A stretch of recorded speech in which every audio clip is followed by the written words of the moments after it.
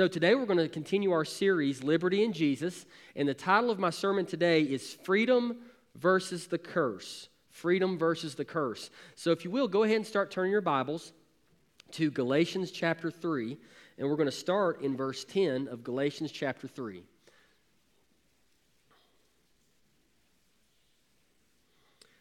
So many people believe that Galatians was the first book that Paul wrote.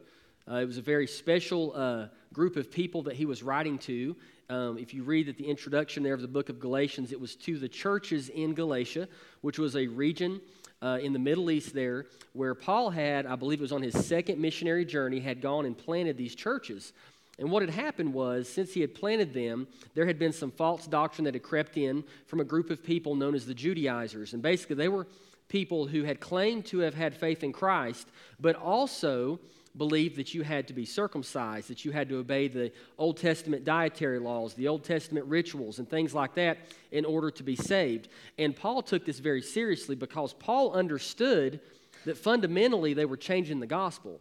They were changing the gospel from a grace-based gospel to a works-based gospel. So he's writing this letter with just deep, I think, grieving, but also just in a hope that God would continue to change their hearts and steer them back to the truth of the gospel.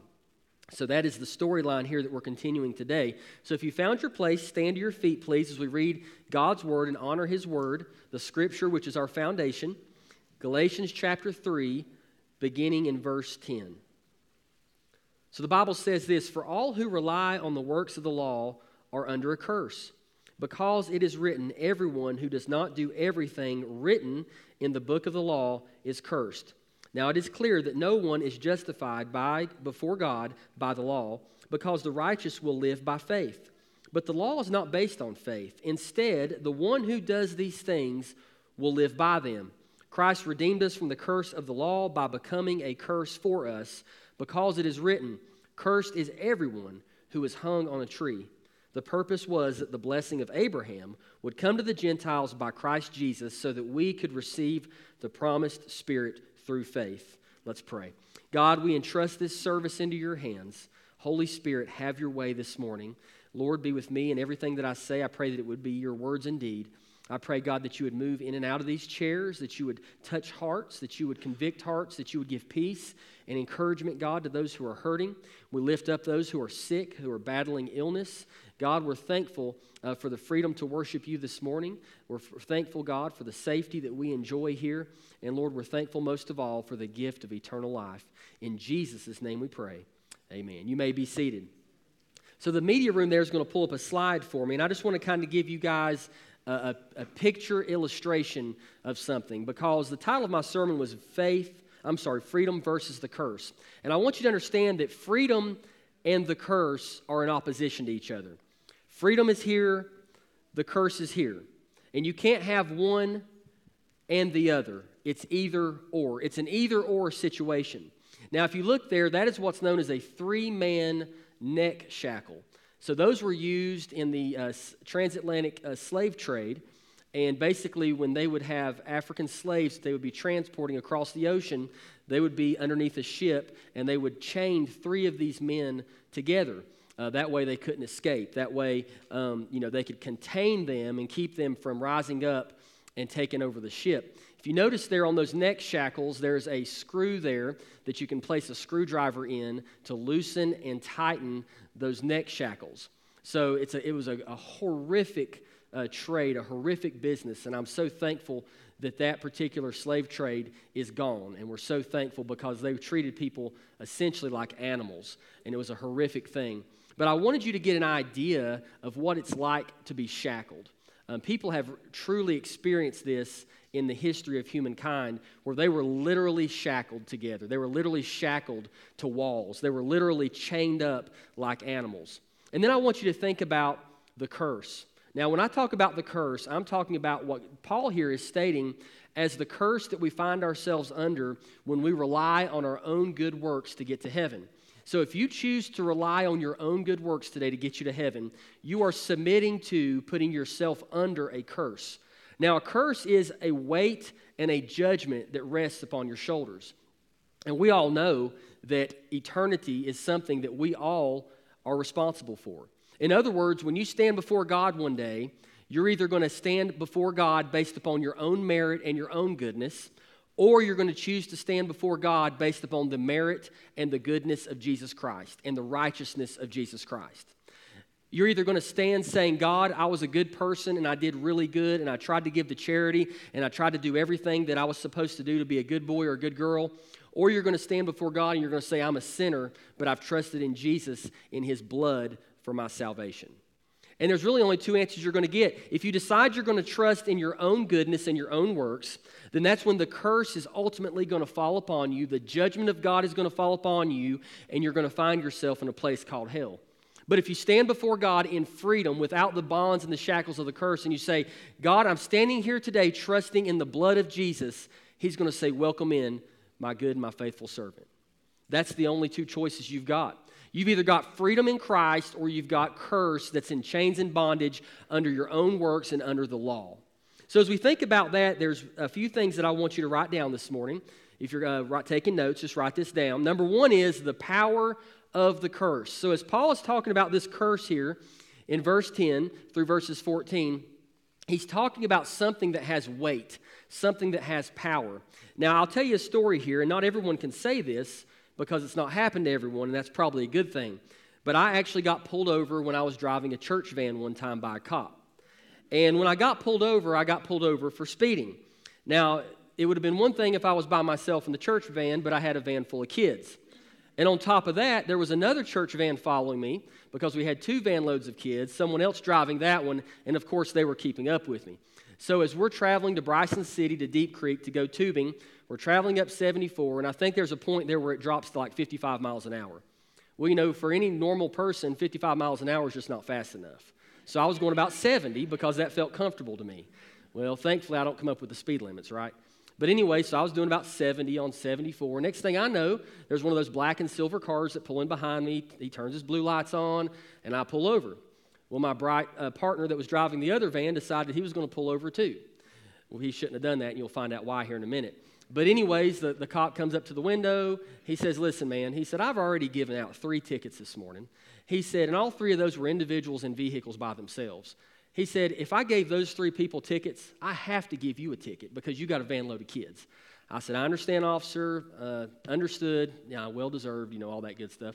So he writes me a ticket. Then he goes back to the other van and writes him a ticket too because he said, you were keeping up with him, so you were speeding too. He should have just kept going, by the way. But anyways, so I say that to say this. When you get a ticket, when a cop writes you a ticket and gives you that piece of paper, and it's got a court date, and it's got court fees, and it's got all this other stuff on it, you may say, well, what's keeping me from just ripping that ticket up and throwing it away? Well, sure, you can do that. But you have to understand that ticket carries weight, and that ticket carries authority and power. So if you decide to do that, fine. But here's the problem. Eventually, there's going to be a warrant out for your arrest if you keep prolonging this, if you choose not to make your court date, if you choose not to pay your fines. And eventually, the weight and the authority of the law is going to fall on you because you have decided to disregard this ticket.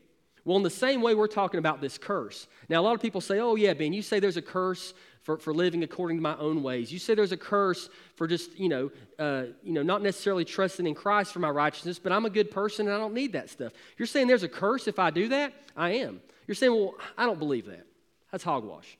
Well, just because you don't believe it doesn't make it true, number one. And number two, there is power behind this curse that I'm talking about, and that power is judgment.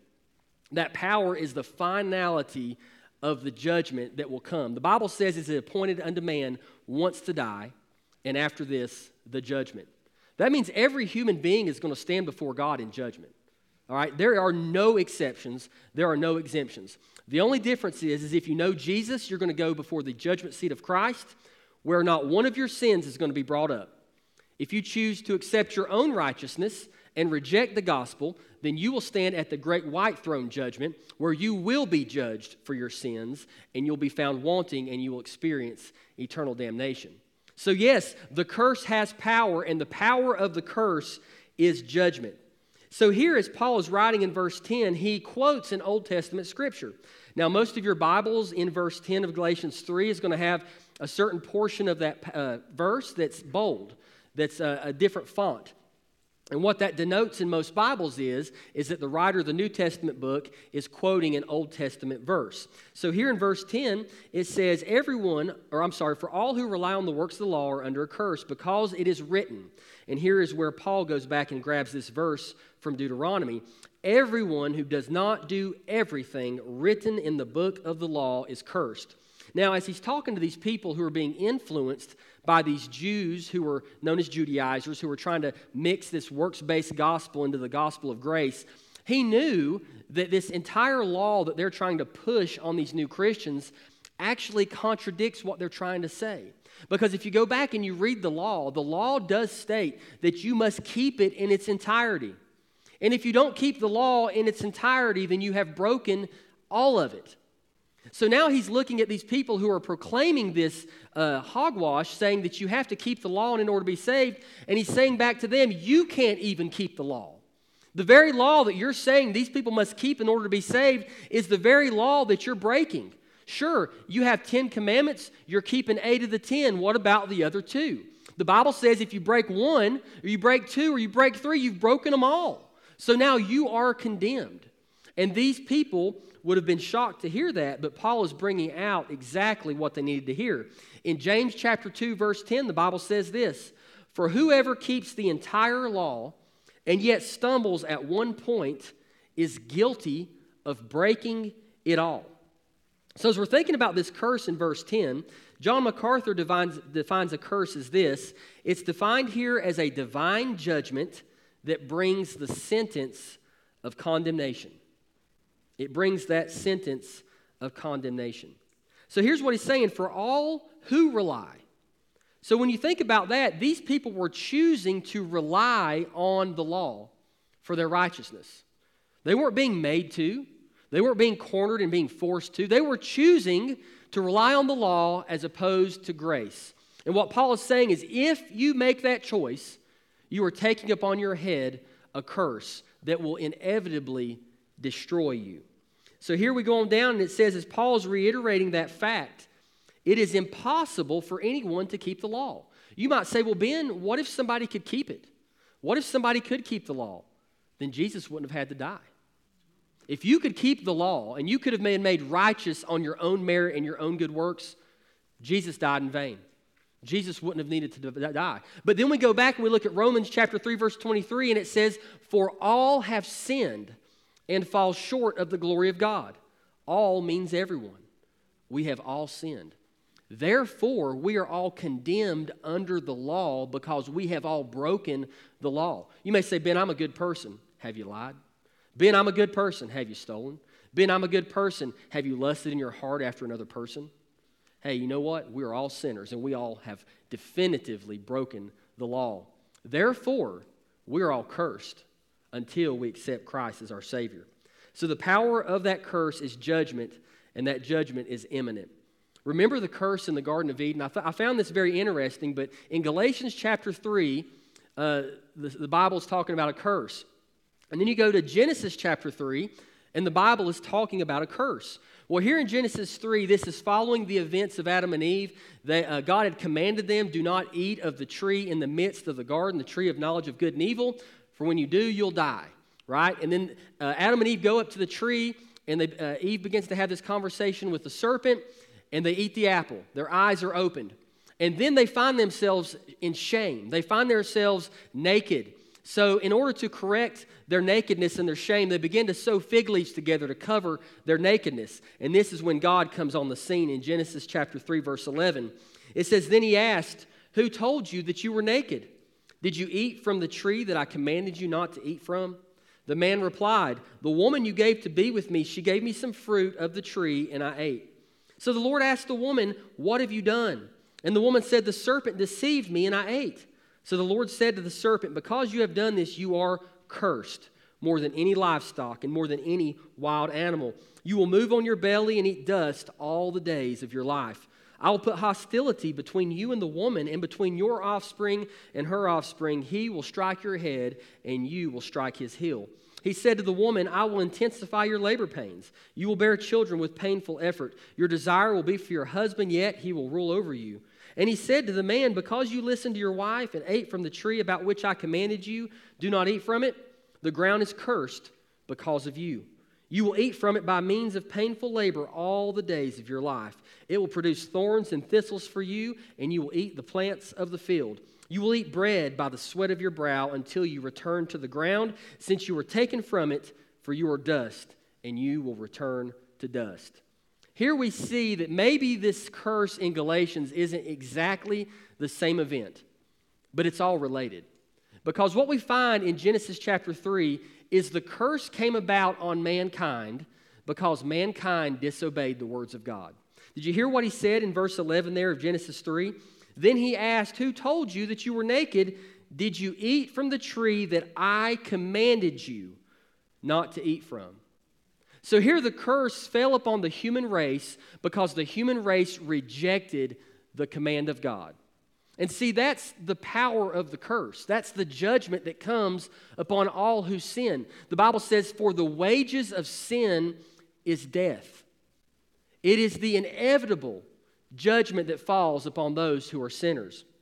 And we fast forward here to Galatians chapter 3, and we find that Paul is dealing with a group of people who have been taught the gospel. A group of people who Paul preached Jesus to. A group of people who Paul came to and said, Jesus, this man from Nazareth, he was a God who became flesh, who dwelt among us. And he died for you willingly on the cross, and he rose from the dead to pay the price for your sins. Will you accept him? And they said, yes, we'll accept him. And then, in the same breath, very shortly thereafter, they're now following the works of the law. They have chosen to disregard and disobey the command of the gospel. Listen, if you want to be saved today, you have to submit yourself to Jesus. You have to submit yourself to the gospel. The Bible says to repent, for the kingdom of God is at hand. And if you're one of these people who you say, I'm not going to repent, I'm good enough and I'm fine, the Bible says you are cursed. You are going to carry a curse upon your head that will ultimately bring you to a place called hell. The judgment of God will fall upon you, and there will be nothing standing between you and his judgment. And this is the group of people that Paul is teaching this to. Quit voluntarily taking upon yourself the curse when you can simply trust the goodness of God in his death, burial, and resurrection in Jesus Christ. So there we see that. We see that first part there that I wanted you to write down. The power of the curse. Now that's the bad part of the story. Yes, the curse has power, but there's a good part. And I want to tell you about the fact that the curse has been destroyed. And that is the demise of the curse. So if you're taking notes, write that down. The demise of the curse. And we're going to see that in verses 11 through 14. Beginning in verse 11, Paul says this, now it is clear that no one is justified before God by the law. Now he's saying that not based on an opinion. Because then you see in that next breath that he takes, because the righteous will live by faith. Well, here he's going back to Habakkuk chapter 2, verse 4, and he's pulling an Old Testament verse again to the New Testament. He's saying, listen, Jews, you know the Old Testament books. You know the prophets. Habakkuk said that the just, the righteous will live by faith. So he uses Deuteronomy. Now he's using Habakkuk to prove them wrong. To say, listen, it never was by the works of the law that people were saved. Not even Abraham was saved by the works of the law. Abraham lived, by the way, before the law was even given. Abraham was a precursor to Moses. The law did not enter in until Moses. Listen, Abraham wasn't hopeless because the law didn't exist. Abraham was saved because he believed God. And the Bible says it was counted to him as righteousness because he believed God, not because he did the law that had not even existed yet. You go on down to verse 12, it says, but the law is not based on faith. Well, here we just said that the righteous will live by faith. If the law is not based on faith, then certainly the law can't make you righteous. He goes on down, instead, the one who does these things will live by them. Here he's quoting another Old Testament verse from Leviticus, and he's saying, listen, if you choose to go the route of the law, you choose to go the route of your good works, guess what? You better do them all, or you're going to be in trouble. You better get them all perfect, or you're going to be found wanting at the day of the judgment. We go on down to verse 13. Christ redeemed us from the curse of the law. There's the destruction of the curse, by the way. Christ redeemed us from the curse of the law by becoming a curse for us. Why? Because it is written, cursed is everyone who hung on a tree. The purpose was that a blessing of Abraham come to the Gentiles by Christ Jesus, so that we could receive the promised Spirit through faith. Many of you, I'm sure, have seen The Lord of the Rings, and that's one of my favorite trilogies, an awesome movie, great special effects. What a lot of people don't realize is J.R. Tolkien, the one who wrote those books that have now been made into movies, was a Christian man. He had a Christian raising, a fundamentally Christian man. And really, The Lord of the Rings has so many Christian undertones. Well, the essential idea of the Lord of the Rings is that there was this ring that was created many, many years before, and it was basically the power source of all the evil that was going on in the world. And the destiny, the fate fell upon a hobbit. Now, hobbits in this storyline were just humble. They weren't warrior-like people. They weren't kings. They weren't well-known. They're just humble people who kind of mind their own business. But the fate fell upon this one named Frodo to take this ring and to destroy it. Now, there was only one place in the world that it could be destroyed, and it was far away. So Frodo carried the burden of the ring to the place you'll find in the third of the trilogy, The Return of the King, to finally destroy the ring. And upon destroying the ring, you're going to find that Sauron, the evil one, dies. Because the source of evil, the source of the power of evil, was destroyed. Well, today, in the same way, I want us to apply this spiritually in that the reason the curse has been destroyed is because the judgment has been destroyed. Because today, guess what? I'm a sinner. I'll admit that. I'm a sinner worthy of in a place called hell. I'm a sinner who falls short of the glory of God. But the curse does not have power over me because someone else took my judgment. Someone else went in my place and allowed my judgment to fall upon them. He freed me from the judgment, and his name is Jesus Christ. He took my sin upon himself. Did you hear right there where it says in verse 13? It says that he redeemed us from the curse of the law by becoming a curse for us. Do you realize that Jesus is God?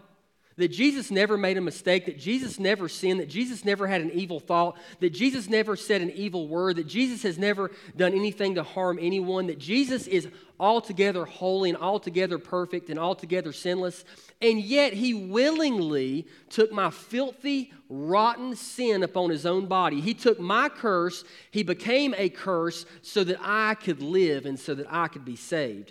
It says this, cursed is everyone who is hung on a tree. If we go on down, we find that that's actually rooted in the law as well. So he keeps bringing up these different passages from the law in order to combat this false doctrine of the Jews. And in Deuteronomy chapter 21, verse 23, the Bible says this, you are not to leave his corpse on the tree overnight, but are to bury him that day. For anyone hung on a tree is under God's curse. You must not defile the land the Lord your God is giving you as an inheritance. So he's pulling this back up and he's saying, listen, the one who hung on the tree, the one who is God in the flesh, he took your curse for you. So why in the world are you wanting to assume that curse again? Listen, when you trust Jesus, the curse has been destroyed. The power source of the curse has been destroyed and you're free, but yet you're choosing, Galatians, to go back into the curse, to trust in your own merit and your own good works. That's foolish. Because Jesus took your curse for you. Don't go back and pick that curse up. Don't go back and try to be good because we all know you're not. Trust in the goodness of Jesus. And that's what Paul is trying to communicate. I love 1 Peter chapter 2, verse 24. It says this, he himself bore our sins in his body on the tree, so that having died to sins, we might live for righteousness. And then it quotes that beautiful verse from Isaiah, by his wounds you have been healed. Someone once said this, the first Adam brings a curse on his bride. The true Adam bears the curse for his bride. Let's pray.